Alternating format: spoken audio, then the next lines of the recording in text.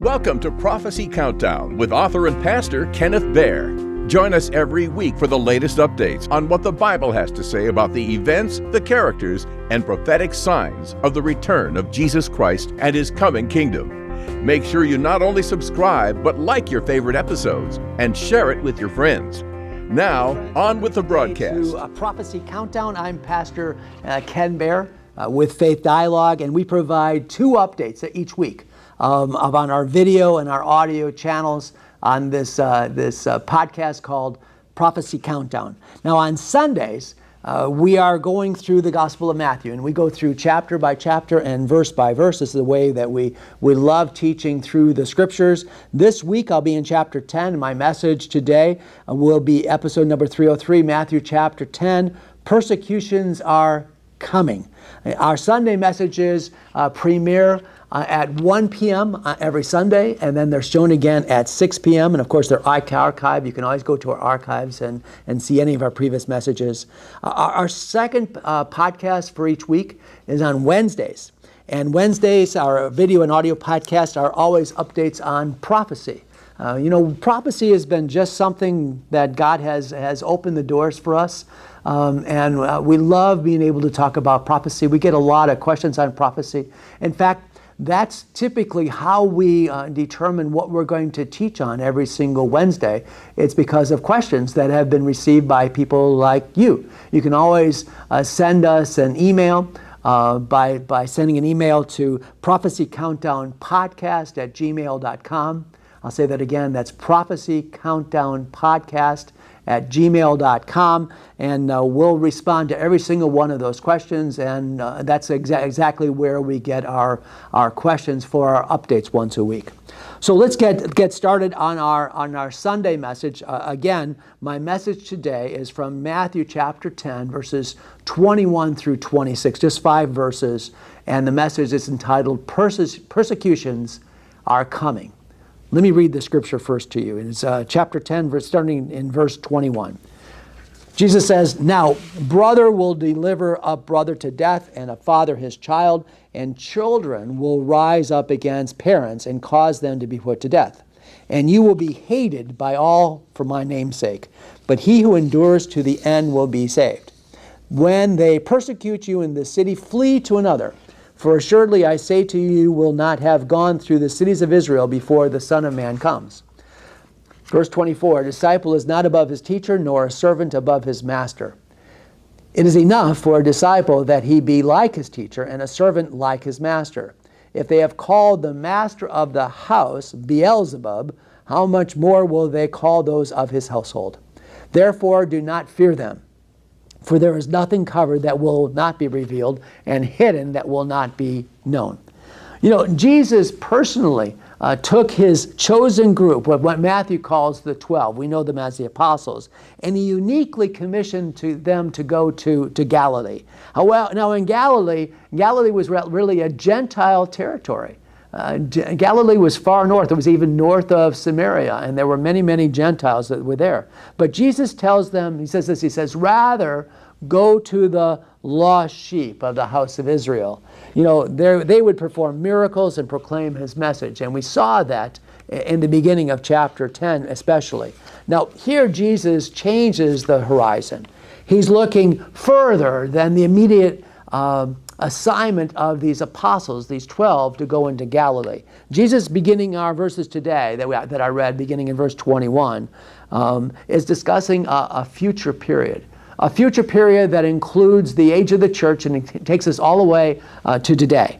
This not only includes when these apostles that went out would actually face arrest and go before courts and tribunals and kings and governors, but it also includes, again, the age of the church.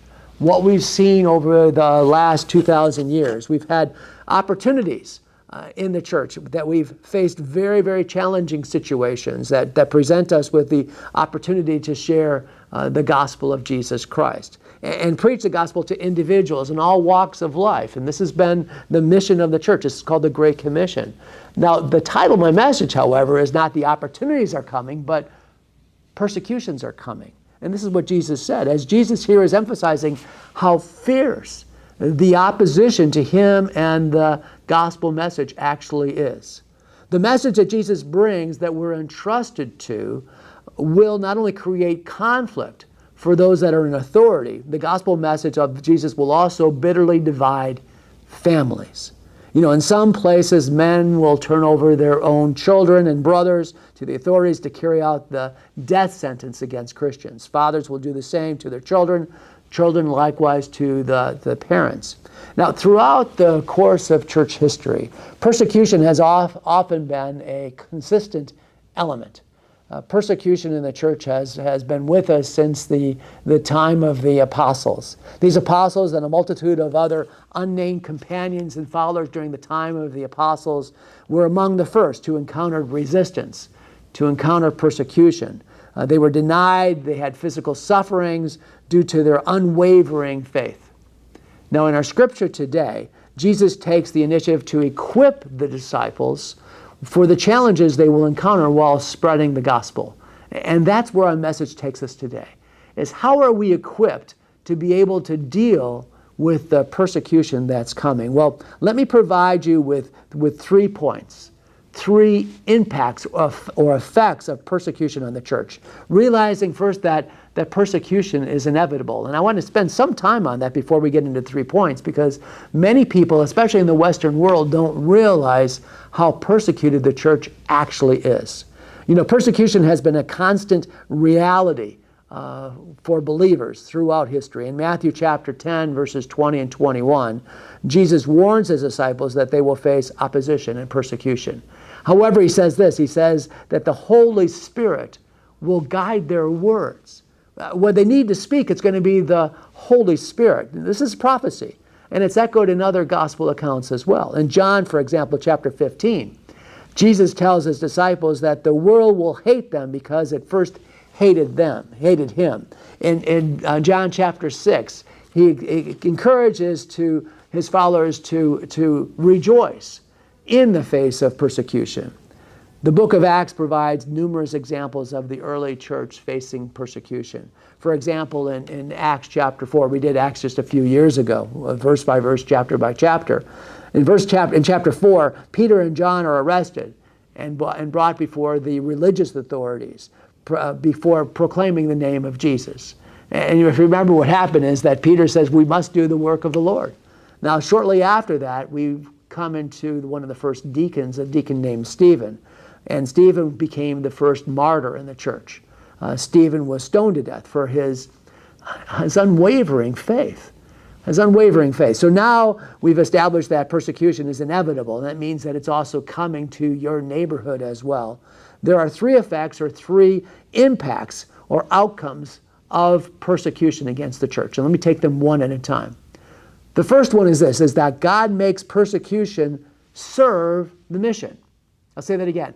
God makes persecution actually serve the mission, which we know as the Great Commission. And if we reference the book of Acts in chapter 8, we read that the account of Stephen, the first martyr, we clearly see that God makes persecution serve the Great Commission. Up to this point in the book of Acts, the ministry of the gospel after Jesus had ascended in heaven was concentrated in Judea. In fact, close to Jerusalem, with very little movement, if any, towards Judea and Samaria. However, Jesus had told them, remember in the Great Commission, he said, you shall receive power when the Holy Spirit comes upon you, and you shall be my witnesses in where? In Jerusalem, in Judea, Samaria, and the ends of the earth. And we've seen maps where these are concentric circles going out from Jerusalem to be able to take the gospel.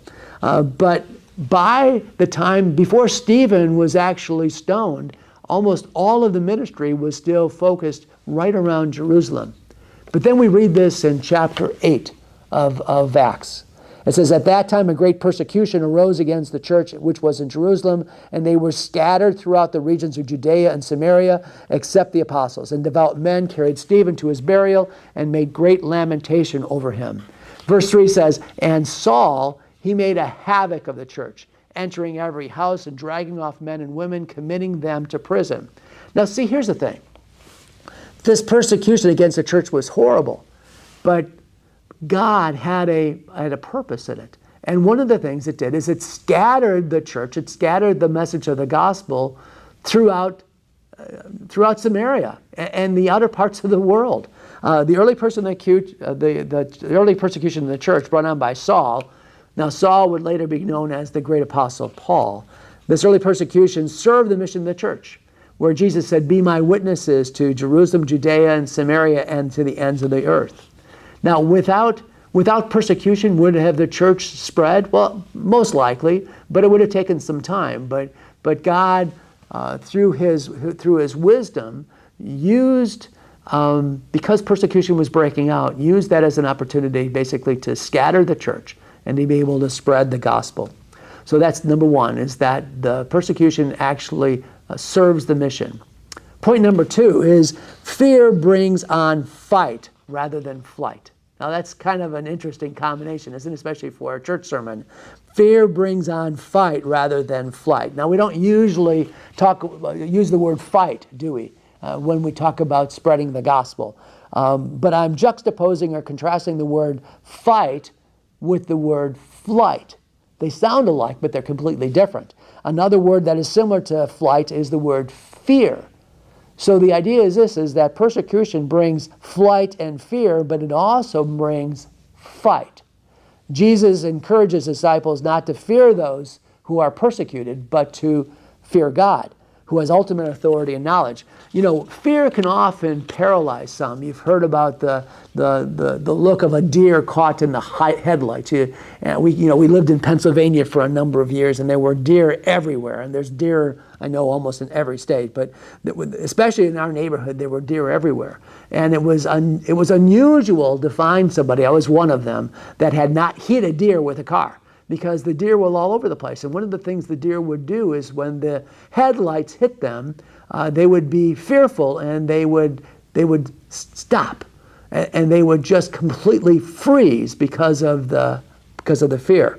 However, when we see the gospel accounts in the book of Acts, and we see the accounts of the Apostle Paul, we see that the truism, fear brings fight, is actually what happened, and not only Paul, but also many of the early disciples, and we see it continuing today. It highlights that often persecution is a catalyst for determining an action that actually counteracts the effects of the persecution. Notice in the verse before this, Jesus says that when you experience persecution in one town, just go to the next. Go to the next. Don't be frozen, but use your wisdom. God will give you the ability to be able to fight, to be able to find a way around, to be able to continue to spread the gospel. If you go back to the story of Saul, who was persecuting the church on the road to Damascus, Saul encountered the risen Christ, and this resulted in a radical transformation. Despite his previous hostility, fear arose within him. He was blinded. Remember, he was fearful. He was confronted with the reality of his actions, and he realized the might of Jesus Christ, who had been persecuting. Following his conversion, Saul, then named Paul, faced intense persecution for his faith. He endured physical harm, imprisonment, constant opposition from both Jewish as well as the Roman authorities. In 2 Corinthians chapter 11, for example, Paul details the various hardships he encountered. He talks about beatings and shipwrecks and flogging, and faced danger from various sources. Paul's fear, however, was not a paralyzing force, but it encouraged him to more action. He was determined to be able to fulfill the commandment that God had given him, to take the gospel to the Gentiles. Or in other words, fear brought on a fight response in this apostle. Now, psychologists today will tell you that this flight or fight response is common to almost all people. To people, that it's an automatic psychological reaction to danger, to persecution, or something that's terrifying. We'll either flee or we will fight. Paul tells us in 2 Corinthians chapter 5, he says, knowing the fear of the Lord, we persuade others. You see, in that case, the fear of the Lord brings on a fight response. We persuade others. This fear, rooted in reverence for God, propels Paul to passionately and persistently share the message of salvation. Now, while we're not promised any protection in the face of persecution, we see that in Acts chapter 18, for example, that the Lord encouraged Paul. And he said this, he said, "Do not be afraid." I love that. Paul facing persecution, the Lord says, "Do not be afraid, but go on speaking and do not be silent, for I am with you." You know, sometimes if you know that the Lord is with you, it's amazing what we can actually accomplish. We can accomplish much more. We can overcome our fear, and we can continue on the mission that God has given us. You know, through Paul's example, we can learn that fear, while anchored in the fear of the Lord, can ignite a fierce resolve to fulfill God's purpose in our lives and overcome the obstacles that come in our way. Have you ever tried to share your faith? Do you realize how fearful that can be? But there are those that can overcome that fear, and they find a way to persevere, to overcome the fear, and they have this fight to be able to take the gospel, and if necessary, take it everywhere possible. And they overcome their fear because they have this fight response. I love that. Number 3 out of 3. Persecution reveals the truth. I love that. Persecution reveals the truth. You know, it's a great divider between truth and error. It really is. Jesus provides his disciples with great assurance in the face of persecution. He says, "Therefore, do not fear them, for there is nothing covered that will not be revealed, and hidden that will not be known." That's verse 26. As Jesus is instructing his disciples before sending them out to proclaim the gospel, he's also letting them know that he will be revealing truth to them. These things that are hidden, he says, in verse 26, will be revealed. We actually saw this earlier. Jesus told the disciples that they were to be wise. Verse 16 that we talked about last week said, "Behold, I send you out as sheep in the midst of wolves. Therefore be wise as serpents and harmless as doves." You know, sending his disciples out among wolves exposes them, doesn't it? If you sent your children out to play around wolves, you're exposing them to persecution that they'll encounter. However, the truth is that when believers face hardship and even persecution, they're also given the opportunity to tap into the wisdom and protection that God gives so that they can rise to the occasion and they can overcome the obstacles. Jesus promised that when they didn't know what to say, the Holy Spirit would be able to speak through them as well.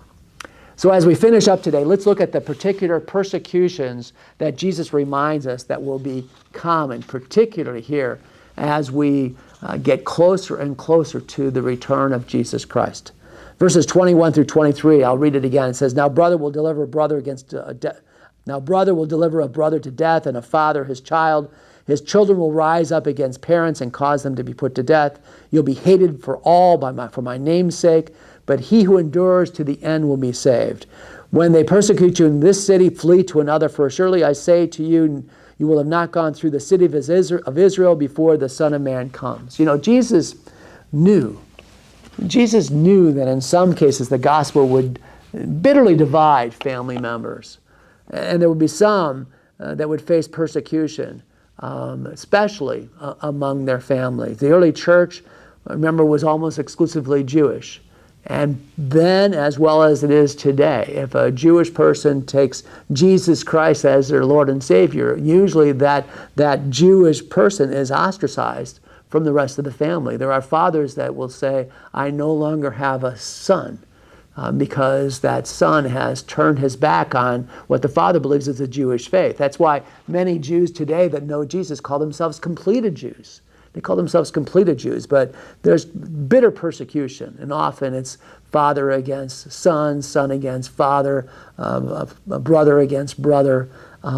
Most persecution that Christians face is actually this form. It's separation, it's banishments, it's economic. Through the centuries, literally millions have given their lives to Jesus Christ, have found that they've been banished.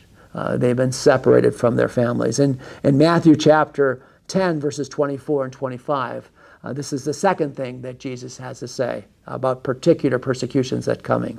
He says, a disciple is not above his teacher, nor a servant above his master. It's not enough for a disciple that he be like his teacher and a servant like his master. For if they've called the master of the house Beelzebub, how much more will they call those of his household? You know, Jesus is telling his disciples, and that includes you and me, my friends, that the disciples would not expect to be treated any better than Jesus was treated. You know, by calling Jesus Beelzebub, that's very common to today, calling someone the son of a devil.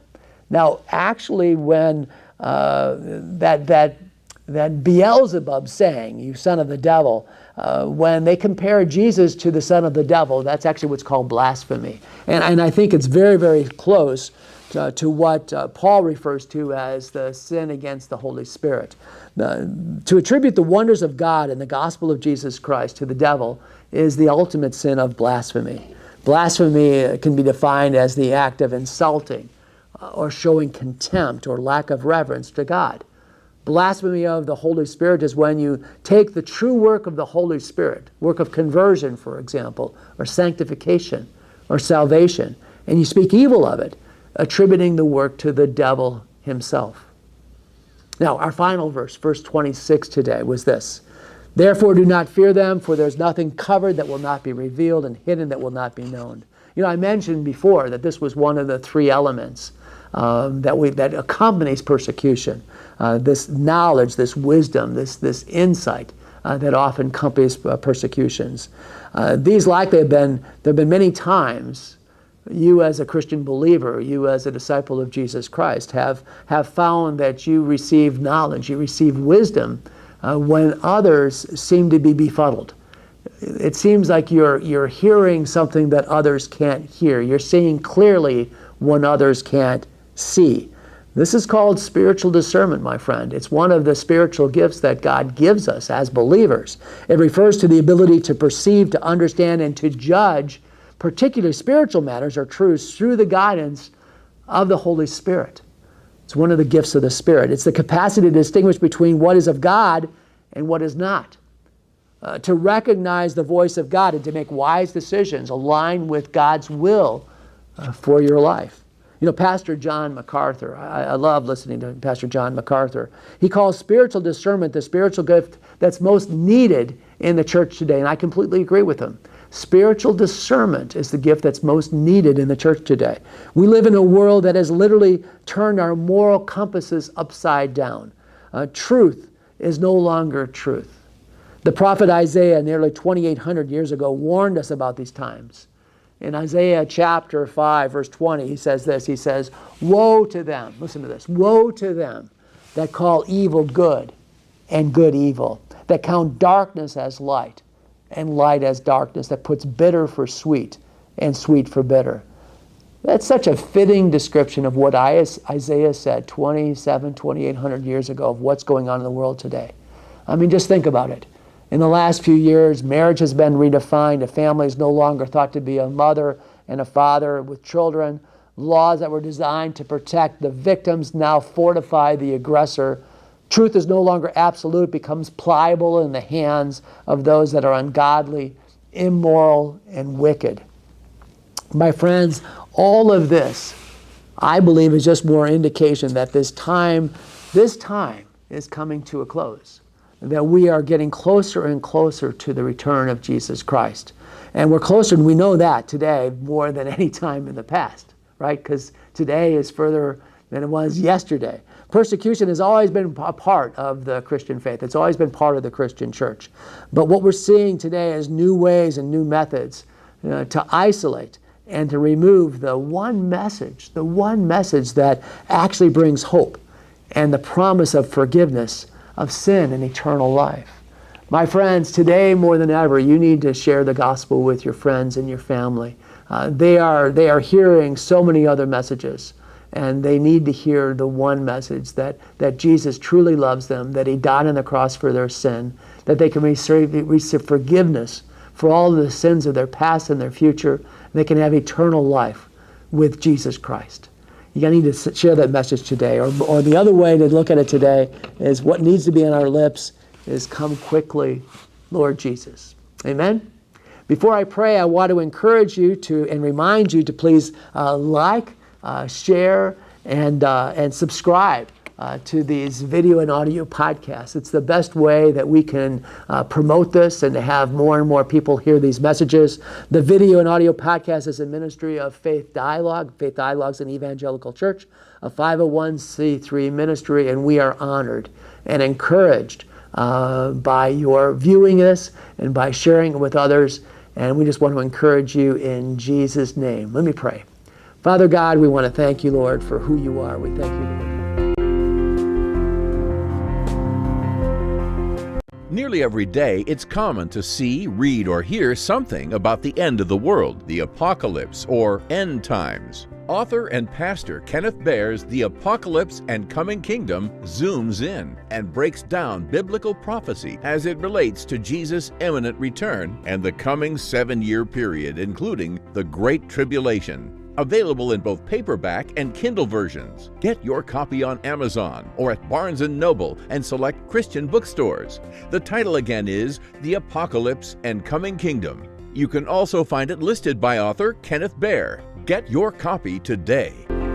Thank you for joining us on Prophecy Countdown with Pastor Ken Baer.